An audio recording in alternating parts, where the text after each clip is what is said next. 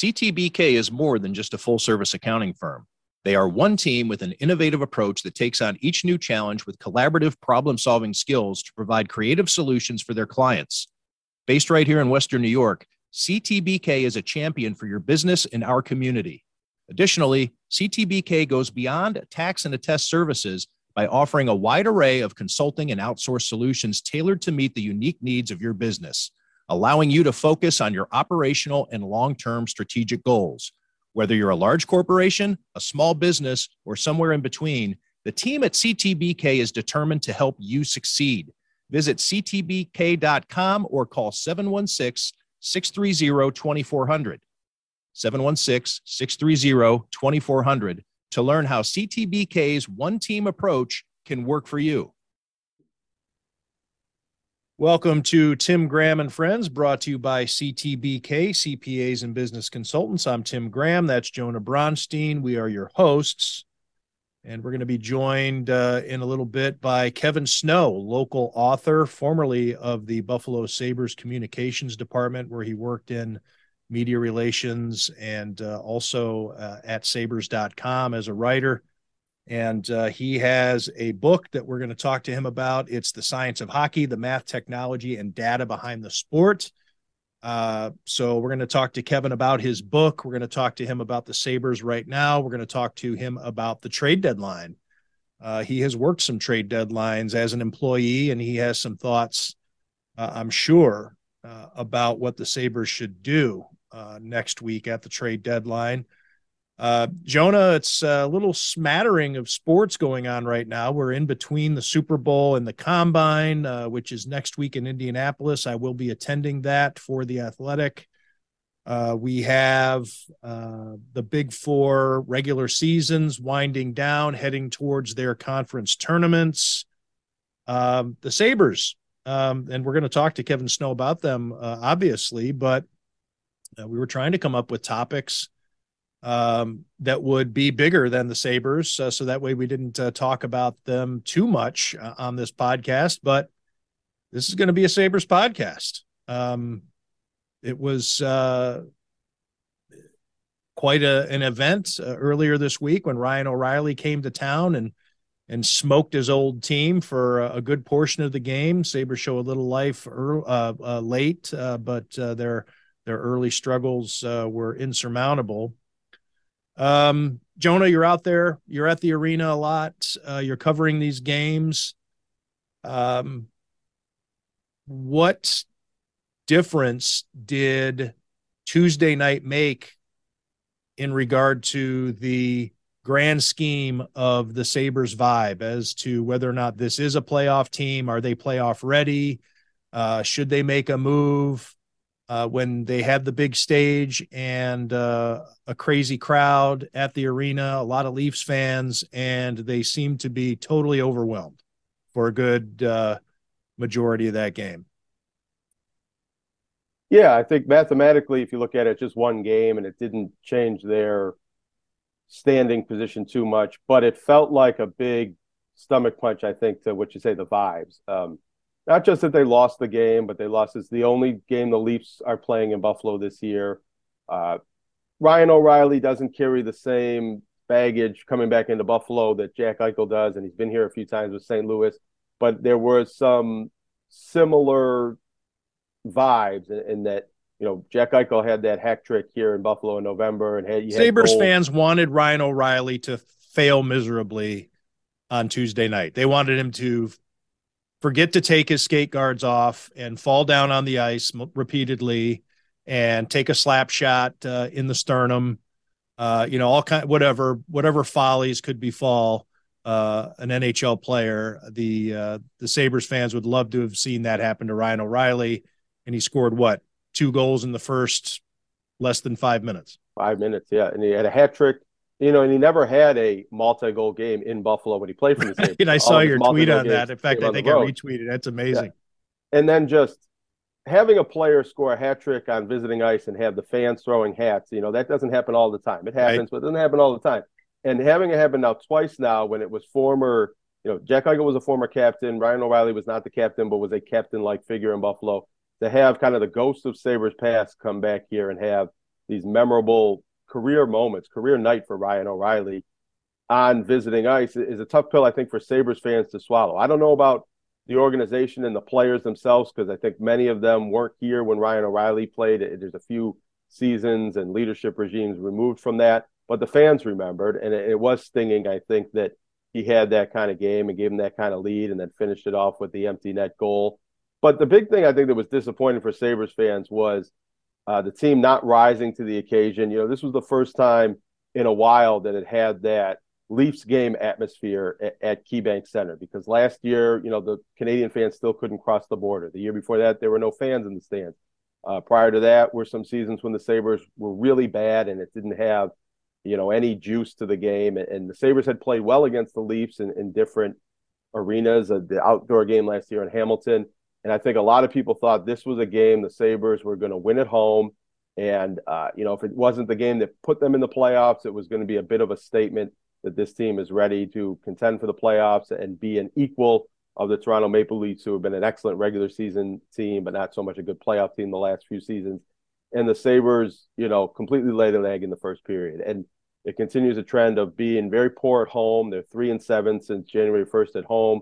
They've lost 3 games in a row at home and given up 18 goals in that game. And it's an opposite of a trend that was developing of the Sabres rising to the occasion on Ryan Miller night or Rick Jeanneret night, or on some of the big moments. If they don't win all the time at home, they were winning when the building was full and it was really an important game for the fan base.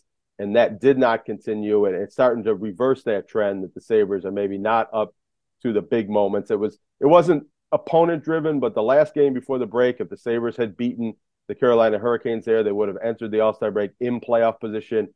And there was a big crowd and there was a lot of anticipation for that being an important victory for the Sabres. And they had a similar effort where they got down they got down early. They were outshot by a huge number in both of these games early. It's not just that they're losing, it's the way they're losing on home ice that is a bit discouraging. Yeah, it's an ongoing story. It continues to unfold, and it's what's adding to what have found all along to be a fascinating Sabre season, even when they do go through their struggles. Like they had that long patch earlier in the season. It still is the ups and downs and the growth. You're seeing it, and that's part of maturation. It's part of the evolution of a hockey team as they get older and more experienced. They're going to have these problems that they have to fight their way through. And yes, as a fan, I think you want them to be ready to stand up to these big moments. But when they don't, I think you need to probably take a deep breath and not get too worried about it.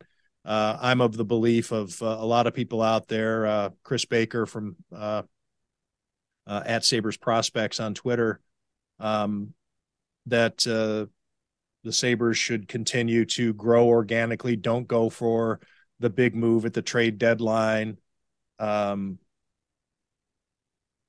But I think that there's a lot of agita out there among Sabres fans who see it being so close that the team is on the verge of the playoff bid, that all the misery that they've gone through of not being able to experience postseason hockey for so long, that they just want to taste it. They just want to experience it, even if it's, a 5 or 6 game series loss. Hell, maybe they'll even take a sweep, a sweep elimination at this point, just to experience a couple of spring hockey games. But I think that these games like Tuesday night, while disappointing, aren't reason to change the trajectory of your team or your plan, I guess I should say.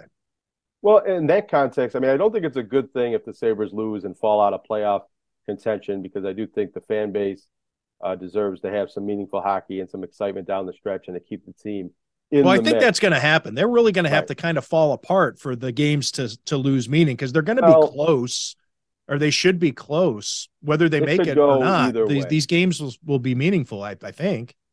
It could go either way because they have a difficult schedule. They have games against other teams in the playoff race that could, really, those are almost 4-point swings if you don't win those games.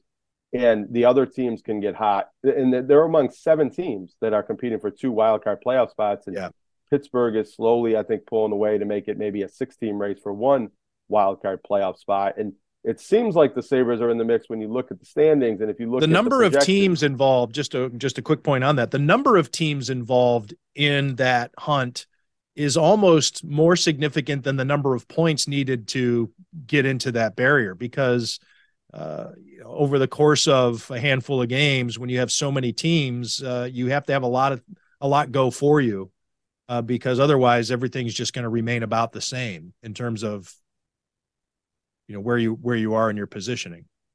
And if you look at the sites that project playoff odds, and they go up and down with different results, but the Sabres right now, they're about 30% on Hockey Reference, around 30% on Money Puck, around 20% on 538. The Athletic has them a bit lower, I think closer to like 10, 12%, because they have more historical data in that algorithm. But all of those numbers, if maybe you blend those numbers together to somewhere around 25%, that means they're much more likely to miss the playoffs than make the playoffs. And they seem like big numbers because the Sabres haven't been in this position in 12 years since they were a playoff team. So a 30% chance or a 40% chance, I think, where it was before that Leafs game, looks like, wow, the Sabres are really in contention. But I don't know if they've been, I think they have for certain days of the season, but since the very early days in the season, they haven't been on a playoff point pace, and they haven't been above 50% in their playoff odds. So all season long, they've been projected as a team that probably was not going to make the playoffs. When they're hot, they get very close to maybe being on that edge. And then when they lose some games, they're much lower to being a team that's probably not going to make the playoffs. And some of that's the strength of the Eastern Conference. I think they're going to get somewhere near 90 points, which is a good season, but not good enough. But I think it's a good thing in the sense that it normalizes the expectations a little bit and maybe does not force Kevyn Adams to try to make a panic move for the sake of the fans or the sake of perception that we have to make this move to try to make the playoffs. And for the fans and the team itself, let's say this team does make the playoffs, that accelerates a bit of the growth and development and the expectations, because then you come into next year and the expectations rise a little bit to, all right, now it's time to win a series in the playoffs and move on. And I think it might be better if this team doesn't make the playoffs and goes into next year as the year that now it's time to make the playoffs. If they get a little bit too ahead of themselves, there could be some disappointment next year that throws off that linear projection. Yeah, I think that there are a lot of fans out there that would take that risk. That that would be the natural progression. Of course, the goaltending is going to have to come into some sort of form. You're going to have to it's going to have to materialize. And we haven't really seen that yet. And UPL has shown some, and Anderson has been effective during the season, although not much lately. And Comrie hasn't gotten the traction that I think the Sabres were hoping when they signed him. And this 3 goaltender situation has been strange. And I'm sure we'll talk to Kevin Snow about that too. Jonah, let's actually go to Kevin Snow. I'm hearing in the other room, my dog is about to go off. So let's take a break, and we will talk to Kevin Snow when we come back right after this. CTBK is more than just a full-service accounting firm. They are one team with an innovative approach to accounting and rise to each new challenge with collaborative problem-solving skills. CTBK goes above and beyond by lending helping hands in the Buffalo and Niagara communities through volunteer work and donations, and is partnered up with Victory Sports for 2022 to help keep kids in the community active. The professionals at CTBK are determined to help individuals and businesses succeed. Whether a large corporation, a small business, or somewhere in between, call CTBK at 716-630-2400 and see what CTBK's one-team approach can do for you. Welcome back to Tim Graham and Friends, brought to you by CTBK, CPAs and Business Consultants. As promised, we're joined by local author and longtime friend, although not a friend of the show until right now, Kevin Snow. He wrote The Science of Hockey, the math, technology, and data behind the sport. Jonah and I both have a copy. We all 3 have a copy. 3 of a kind. Look at that. I got a few copies. Well, for sale, we can plug that. And but the book's doing well. You're not desperate, but by all means, you should read this book. And it is a bit loaded with Buffalo perspective here because the forward is written by John Vogel, friend of the show. Another friend of the show. The blurbs on the back are by John Morrow, friend of the show, and Tim Graham, friend of the show. I've heard of him. And then there's a blurb on the front of the book by Tim Graham, friend of the show. It's a little obnoxious, actually, these blurbs. Well, I will say I had nothing to do with the placement. They appreciated the words that you provided for the book and kind of went from there. And I just said, Tim will be happy. So that's all that matters. Keep Tim happy. Well, I'll reiterate exactly the blurb that is on the front of this book. And it sounded cliche. And I thought, tried to come up with different ways to word it, but I couldn't. And the blurb is, once I picked up the science of hockey, I couldn't stop reading. And that is the type of, credit that you see on a lot of books. And of course, that's what is going to be said, or else it wouldn't be on the front or anywhere on the cover. But the elongated version is, once I picked up the science of hockey, I couldn't stop reading. Kevin Snow bombards the reader with deep insight, the types of facts you didn't think you needed to know until he asked the questions. Be the smartest hockey fan in your group and win a lot of bar bets with the trove of information found in this book. And that's right. You sent me a review copy and I picked a spot. I didn't start at the very beginning. I was like, where do I want to start on this? And I actually started with chapter 2, which was the rink, and is how the rink is put together. And an hour and a half later, I'm like, all right, I gotta go back to chapter 1. And because I've gone full circle, I've finished the whole thing because it's so much stuff in there. And I covered hockey for 7 years that I didn't even know that I even was curious about. So I guess a lot of things in the book that I wanted to kind of get across in terms of, like you talked about the rink, and it was not just the rink, like how the ice is made and things like that, but I talked to a couple of architects from HOK and Populous, the firms that I think Populous still doing the Bill Stadium, I believe, and they've been doing this forever, and just to kind of get their insights on what goes into the building of an arena, not just the ice in itself, in terms of the bowl setup and how do they position seats in the arena in the building, and what's changed over the last 30 years, and to things like they need to build an arena near a place where there's available satellite hookups for after the game, especially when you get to the playoffs. You get the satellite trucks. These trucks need a clear shot to transmit their signal. So it's little things that I heard about but kind of discovered along the way, and really I wanted to kind of not just reiterate a lot of the same things that people heard. You knew the puck is made of vulcanized rubber. Okay, that's great, but where does it come from? What's the history of the puck, and what the company that makes it? What else do they do, and what's the general process of making a puck? So it's really just kind of getting some points, interesting facts and points. And the way I approach the book, it's 12 chapters, and it's really, you could read the book. You don't have to read it all the way through. Like yourself, you started at 2 and went backwards, or you worked your way backwards. But you could start at 6, 7, 8. You don't necessarily need to read the all 12 at once. I hope you will, but it's really 12 chapters of a lot of different information, really surrounding the game, whether it's the equipment, the buildings, the draft, the nutrition, training, you name it. We kind of touched on everything. I really enjoyed, as you mentioned, that aspect of the book, because when I got my copy, just based on the title, I thought it was going to be very much a book about hockey analytics and the math and things like that. And while there are chapters on that, I thought maybe a whole book about that would get a little tedious. I've read similar type books in other sports along those lines. And the way you explained, how the puck was made, the history of the pucks, the way pucks were developed very early on in the sport, and the rinks and the ice and all the different technologies, the physics of skating and shooting the puck and the flex of the sticks really enhanced my knowledge of the game. And probably every game I've covered since, there's maybe been a little nugget that I thought back to something that I read in your book. And what I wanted to ask you, because someone like yourself had covered the league for so long and really maybe knew a lot about hockey before you started the book, how much did you learn, and how much could maybe somebody who knows a lot about hockey still learn from reading a book like this? Everybody I talked to, I did more than 40 interviews for the book. Everyone on some level taught me something I didn't know.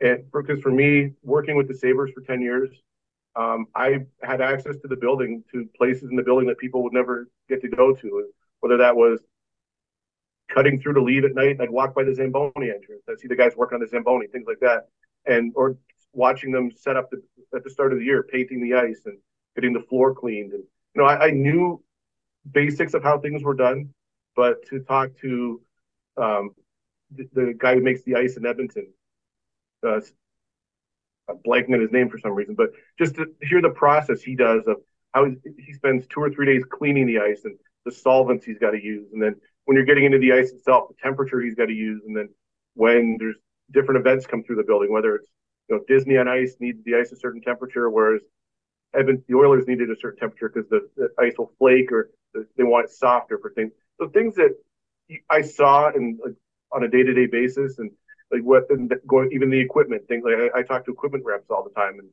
even the players about the stuff they use. But to really dig deep into talking to people, especially for me, a lot's changed.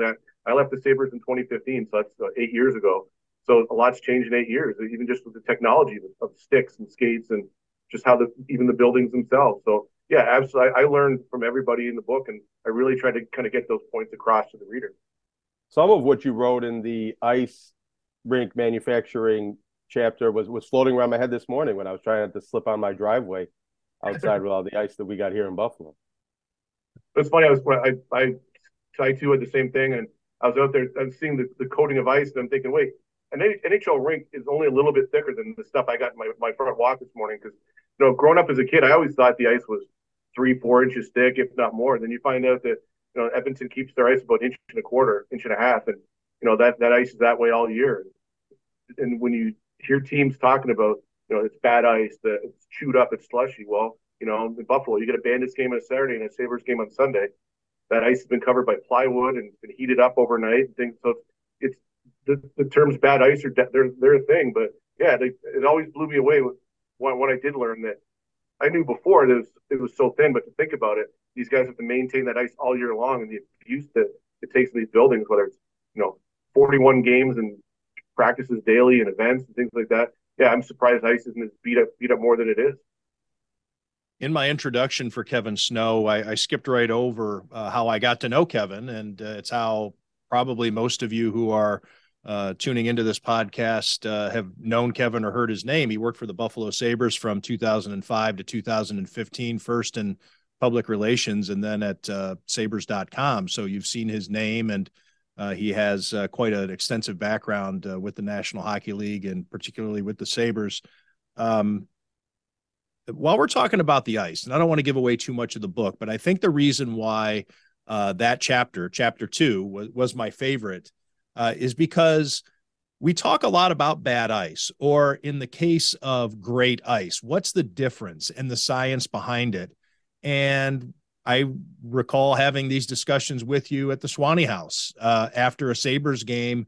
We would get there, and on a Hockey Night in Canada telecast, you see those games out west.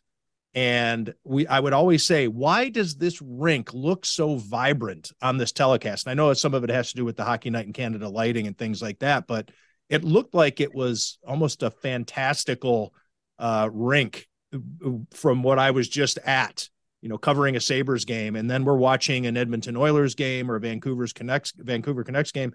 And the just how vibrant everything was and how great the ice looked and the sheen and everything. So anyways, that's my wind up. We would always talk about, why can't this be replicated? And I'm sure, and in your book, you explain why it can't be replicated, because you think the science of creating ice is ice. Once you get to 32 degrees, you have ice. But without giving away the book, what's the general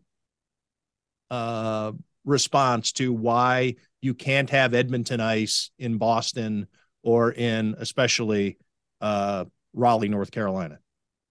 Well, a lot of it, from what the people I spoke with, whether it was the architects or the ice technicians, it comes down to, like, one of them is the setup of the arena, where in relation to, if you the Buffalo KeyBank Center, if you think back to where the delivery doors are, they're right as you come out of the Zamboni entrances.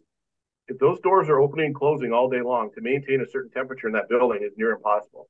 Whether it's December, whether it's a playoff game in April or May, it's to maintain that ice is one thing, but a lot of the outside influences, and it's really that comes down to it in Buffalo. But Raleigh, obviously, you're dealing with humidity and just it's more of a year-round thing. And then when I talked to the architects, one of the architects, he was involved with building T-Mobile Arena in Vegas, and they're using a new technology where they use these curtains. It's not an actual curtain, but it's an airflow curtain that keeps the humidity, that keeps the outside air outside and not inside. And they built their rink so the building was facing, so the front door of the building was facing the strip, but the other parts of the building where the entrances were at the back, so you weren't getting that afternoon sun coming in T-Mobile Arena and potentially heating up the building. And naturally, if you think about Edmonton, it's cold in Edmonton, it's cold in Winnipeg, it's cold in Calgary, so there's a little less of that issue to deal with. In their case, it's more dealing with the inside humidity and keeping the humidity low. Remember, if you think back to the playoffs, there actually were playoffs in Buffalo, believe it or not. And remember when Larry Quinn brought in those humidifiers, and he had the big tubes he had brought in the arena. The system they were venting outside. So it's a lot of different factors. Location plays a big thing influence into it. But right now, the way buildings are being built, it's easier to plan ahead. Vegas being the perfect example of, if you have the doors facing the sun and you've got deliveries coming all day, you got people coming and go, the traffic flow, when the fans start coming in the building, if you've got a position, you do things a certain way for the ice. But the ice does come into play, and then obviously it's how that ice is maintained on a daily basis. And, I asked Steve Messer, I believe his name in Edmonton, and he said there's no real guidelines from the league. There are some guidelines, but how he does it is probably different from how it's done in Buffalo or Toronto or Calgary. He told me he floods the ice pretty much hourly on a game day. And the way he described it was saying, if you leave the ice for more than a couple hours, think about an ice cube in your freezer.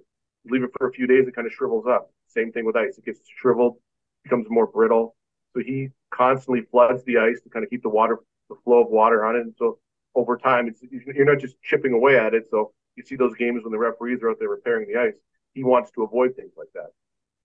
Do you have any insight to why KeyBank Center is so cold? Because I always assumed it was just because it's a hockey arena, but I've heard from people that travel more than I do that it's one of the colder buildings in the NHL.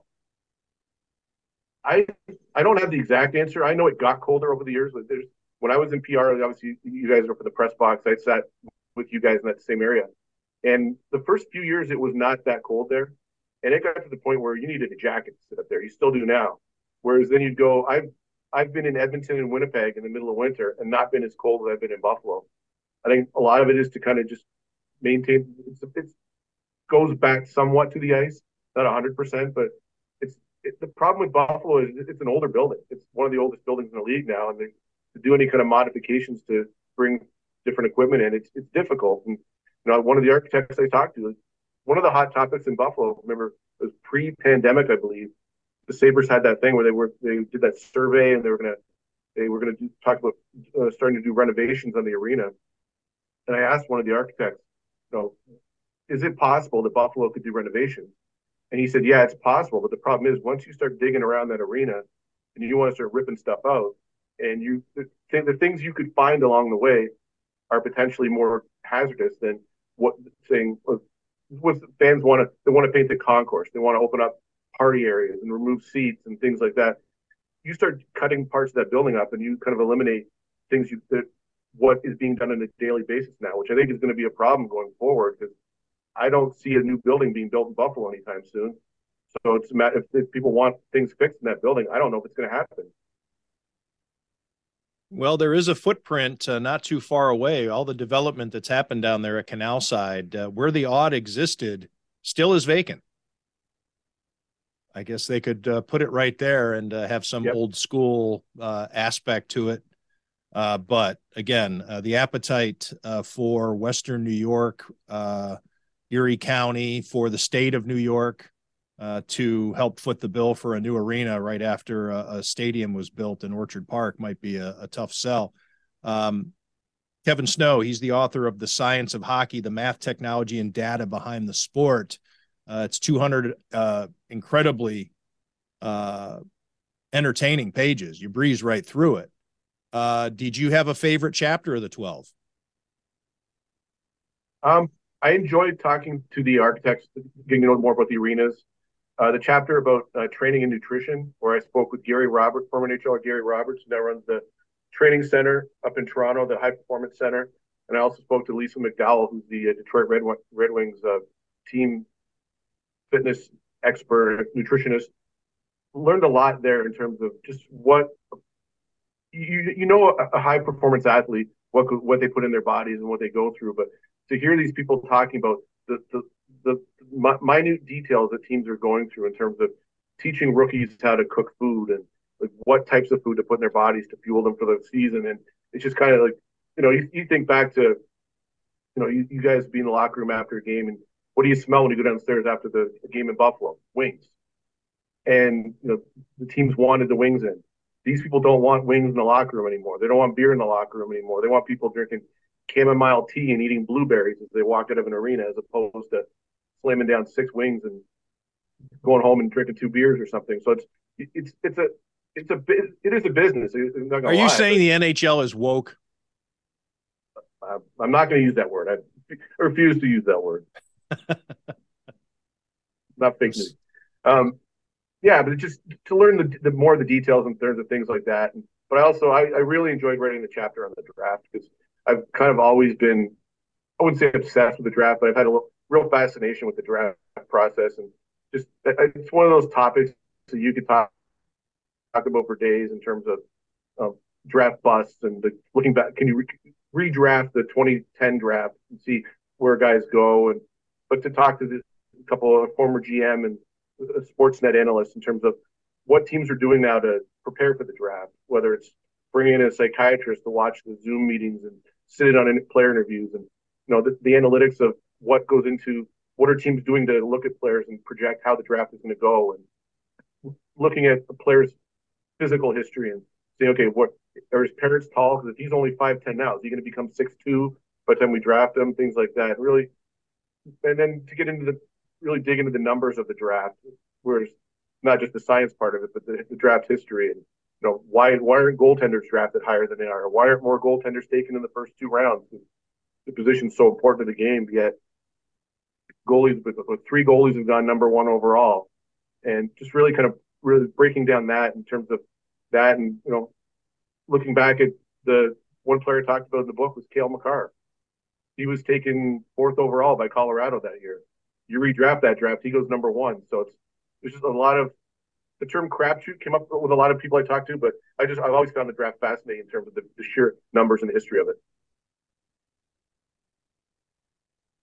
Kevin, is there a topic you wanted to get to and couldn't because of whether it be time, or did you have constraints on how many pages, or maybe you couldn't get the interview that you wanted to get? I wanted to do, there was a couple people I wanted to speak to at the league. I wanted to dig into the schedule. I wanted to really learn more about how the schedule is made. You always hear about that's a great topic. The schedule matrix and what goes into the schedule. And I made a request to the league for that, and also I wanted to tie into the rink aspect. I wanted to find out more about the outdoor games and what they do with the ice, and how they manufacture the ice and how they prepare it and monitor it for bad weather, things like that, and how they can plan for a warm weather game, whether it's Los Angeles or when they played in I forget where it was a couple years ago. But surprisingly enough, as much as I wanted this book to just be a fun book and numbers, the league didn't want to be involved. I sent a request in, and I got a letter back saying, thanks, but we will be involved, but they wanted some control over the book. They wanted to veto any interviews that they didn't deem appropriate, and I knew that was going to be a non-starter because one of the people I'd already spoken with was Chris Nowinski, the concussion expert, and I knew that was not going to fly with the NHL. So I, talked to the editors and said, here's what I want to talk to these people, but here's where we're at. And they let me run with it. And I said, no, I can go without it, because I didn't want any kind of control dropped on the book at all. You could do a chapter on the NHL trying to control things. I could. And how they will, what lengths they will go to even provide information. It's a quid pro quo. We'll give you some information, but you have to ignore information you get from people we don't like. I just found it very strange because, my history, I was sending requests to people that I know and people I worked with in the league in the past. And I figured when I started the book, I figured one of the things I was going to make it easier was my connection to the league and the people, whether it's PR people, things like that. Some people were fantastic. Team PR reps would get back to me, connect me right away. But between the leagues, basically snubbing the request, I had another skills instructor who was very well known. I wanted to get him involved in the book. He wanted to see the list of interviews I'd done for the book because he wanted to make sure nobody in the book was going to sully his reputation. So when I said no, great, thanks for coming. So it didn't involve him. So there was a few roadblocks came up, unexpected ones, but like I said, I talked to over 40 people, and everyone was great. And getting interviews was tougher than I expected in some cases, but I think it turned out well. Kevin, having covered and been around the Sabres through different eras, how plugged in are you with the team now? And maybe what are your thoughts on the group they have, the season they're having, and where this franchise is going? I wouldn't say plugged in, but I'm more engaged in following the team this year than I have in probably 3 or 4 years, 5 years. Just in a lot of things. I found that team unwatchable for a few years. There was no personality on that team at all. It seemed like there was an endless cycle of waiver pickups and guys that were just brought in to fill holes. And I feel bad for some of I was part of that. When I left that team, that's kind of when the cycle started, when the tank year in 15, and it kind of just rolled on for a few years. And there was no even when they got Eichel, there was the excitement initially of Eichel, but then it seemed like there was a constant drama. Was he happy? And then you hear things about him and Reinhart, and just they're just the body language in general. It's probably a bad term to use, but just watching those games, I just did not feel. I didn't want to give up 2 or 3 hours of my time to watch that team for a while, and just they'd play. Some days I wouldn't even know they were playing until 7 o'clock at night. I'd be flipping channels. Oh, Sabres play tonight. I didn't go to a game for probably 2 or 3 years. So this year, I think I've been 5, 6 times. I'm going up 3 or 4 more times. Granted, one of them is to go see Connor McDavid, but I'm going to watch the Sabres now. I'm not going because the visiting team's in town, and I'm going to see just random players. I want to go and see Tage Thompson. I want to go see Dylan Cousins and Owen Power and Rasmus Dahlin. I don't think they're not a playoff team this year in my mind. I think they're getting close, but I still think they're a couple pieces away. And that Kevin Adams has got him on the right course. I think Kevin's a great guy, but I was very skeptical when they brought him in as a first-time GM. Didn't have the track record of having gone through the league, and you wondered how he was going to make a trade, how he was going to go about the signings. You wondered how much involvement ownership had in terms of how they were going to sign and what were they going to let them sign people. So I was skeptical of kind of moving all my chips in, saying, okay, I will follow this team now. So as time has gone on, for various reasons, I've kind of watched them a little more. I know they played tonight in Tampa, which I wouldn't have even probably cared about that 2 years ago, 3 years ago. So I think they're on the right path, but I don't think they're a playoff team this year. I think there's still a few pieces that have to be fixed, but they're definitely more enjoyable. And the personality of this team shows through in a lot of ways that reminds me of the 05-06 team. I know it's a cliche, everyone says it now, but it's the young guys who are growing up together. The one thing that drives me crazy is I hate the narrative of they want to get guys who want to be here. Well, yeah, if you're going to sign a 22-year-old to a 3-year entry-level contract for almost $1 million, yeah, he's going to want to be there. He's going to want to play there. Not everybody's Jack Eichel, where you're going to sulk and pout when the team's not good. But I like how this team kind of the chemistry they've got in the ice, and they're fun and they all seem to get along. And it bodes well for the future. I'm not saying I'm getting back in the bandwagon, but it's definitely a lot more fun than it was in years past. Yeah, I said when Kevin Adams was named general manager that given his history and everything that was going on with the team, that it was going to be a miracle if it worked, because again, you're talking about the analytics of whether or not Tage Thompson is supposed to be a star. And Matthew Fairburn did a great story on that a couple of weeks back. And it's like, this doesn't happen. I think the same thing with Kevin Adams. A guy with no experience is going to be successful in this job. I think it is a little too soon to say it's worked, but it's getting closer. It seems to be working. It seems to be on the right path. Let me get your take, Kevin, on trade deadline coming up here in a few days. Your thoughts on how the Sabres should handle it. The one name I keep hearing that people talk about is Jacob Chychrun, bringing him in from Arizona. And the numbers, the ask, I believe, from Arizona right now is the first round pick or second round pick, and they want a top young prospect. And I'm not of the belief this team needs another defenseman of that ilk. They've already got Dahlin and Power. They can work. They're beyond those two. They need some work. I don't know if they need a top three defense, because you're going to run into a case in a couple of years. You're going to get paid Dahlin pretty soon. You're already paying Samuelson and Thompson their money. They'll start getting their contracts. I don't want this team to kind of get too far ahead of themselves where they load up on young, expensive talent. And I think that's where Kevin needs to really focus on terms of plan. That's where the analytics department comes in down there. Maybe they want Jacob Chychrun more than I do. I think this team could use another veteran, or a veteran a little bit younger than Kyle Oposo, someone that they could put in the lineup and play a regular shift and be an influence. They talk about Craig Anderson being that influence in goal. I'm of the belief I don't think they need three goaltenders.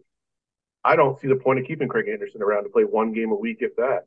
I thought they signed Comrie to carry the bulk of the work and maybe see if Luukkonen works out. But Luukkonen got hot for a while and it's kind of thrown their plan out of whack. And now I'm hearing that the players convinced Kevin to keep the three goalies around, which that's when I start to wonder. Okay, if Kevin's taking the advice of the players, I want him to do what's best for the team. And if that means getting that third goalie off the roster and bringing somebody else in who can play be in the top nine, not necessarily the top six, but their top six is pretty good right now in terms of forward depth. But they do need to bring something in, and I do kind of agree with the talk that you want to reward this group a little bit for being as successful as they've been so far. And they have 5 or 6 games in hand on the teams ahead of them in the playoff race. There's still a chance they could get close. And if there's somebody out there that's not going to cost you a lot, and if you want to throw in a Casey Middlestat into a trade, if you want to get better that way, I'm all for it. Because, there's some guys that I just think are a little more valuable. And this team needs to, when I was thinking about it yesterday, they need to make that Briere for Grattan trade right now. They need to get that guy who's not on someone's radar. No shit. Yeah, what team doesn't? Yeah, you need to get that guy who's not on someone's radar, but you have pegged him as the guy who you think can break out. Like, I look at a guy and it's not going to happen because he's in Ottawa, but Alex DeBrincat in Ottawa, I think, is a guy that he could be had, because I think there's potential there, because you've seen him score 30, 40 goals in the past. He's only scored, I think, 15 for Ottawa this year. If you get a guy like that who all of a sudden in a year or two, he turns into your Tage Thompson in a couple of years, and suddenly you've got these are good problems to have down the road. But I think the big home run right now is not necessary. But I'd like to see them do something that is kind of off the radar move, or not necessarily the big trade, bringing in guys and losing again draft capital. They've got enough picks right now. I think a lot of people are hungry for a move that gets them no doubt into the playoff hunt. I think that's what the average Sabres fan out there wants, right? I wouldn't expect that. Well, if I could just jump in, I think a lot of people are looking at the Sabres as potential buyers and get a defenseman or a certain type of forward that helps their playoff push. But if they slide a little bit out of playoff contention, say they lose these 2 back-to-back games in Florida, I think they might make more sense as sellers. Craig Anderson could be somebody who could be moved to a playoff team to finish his career with a team that actually is making the playoffs. Victor Olofsson, maybe Casey Middlestat, if the Sabres don't see them as long-term solutions in their roles, could be sent off to other playoff teams if the Sabres were a little bit further out of the playoff picture. I've looked at Olsen for a while as a guy I think they could move on, because he's very hot and cold. And I think, the one team I think he'd thrive on, it would be Edmonton. You put him alongside McDavid, I think he'd be great out there. But yeah, there's Tyson Jost. There's players like that who they serve a purpose now, but they're here for the long term. And they've got the ability where they can make some small deals, but I just don't see the need for a home run deal right now. I think that's an off-season thing for this team, I think. Kevin, before we let you go, you were with the Sabres for 10 years. And because it is trade deadline time, do you have any favorite trade deadline stories? No, just thinking back, it was always such a weird time because you know this well. The Darcy Regehr era was very locked down. You didn't hear anything. Even the people are always surprised when I tell them, "What are you hearing in the office?" Nothing. We didn't hear anything. We literally would sit at our desk in PR, and I would wait till someone would walk over and say, "Okay, get the press release ready. We're trading so and so, whoever." And then, well, who are we trading them for? Well, I'll tell you in a minute. So they walk back, and you couldn't go past a certain point in the office. You weren't allowed to venture into the hockey department to kind of give me a heads up. Like, what am I working with here? If I want to do some research to get the press release done. And then they'd come down and say, "Okay, we traded a first-round pick for Dinas Zubras." And it's like, oh, okay, that's your big playoff push. But it was always fascinating to me because even you could talk to people there, but trade deadline was such a lockdown, secretive thing. And compare that to when I left. When I remember the day when we got the Bogosian Vander Kane trade with Winnipeg, and somebody walked over to me with a piece of paper and said, "Here," I was on a website at the time. So you can start preparing, get some photos and video. We just got a Vander Kane from Winnipeg.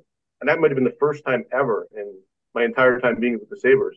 It only took 10 years before I was getting advance notice on something because they just were so close to the vest on things. It just things just changed there. Whether the communication was different and different. It's different now. From what I hear, that people know a little more. It's a different environment. I really like Darcy a lot, but it was maddening to work with him sometimes. That's one of the great prefaces with Darcy Regehr. Nice guy, but there was always, or I enjoyed him, but smart guy, but there was always a big but when it came to Darcy Regehr. I like Darcy a lot, and like away from the rink sometimes, I could talk, especially when I travel with him. I would talk to him whether it was on the bus or morning skate in the locker room hallway. Would talk to him a little bit. I always wanted to ask him more because he's such an incredibly smart guy. He's been around the hockey for so long. I just wanted to know more about him. But he had that little wall that would kind of go up every so often where you'd get so far, then you'd stop. Yeah, you knew you had to stop because kind of boundaries were coming up. But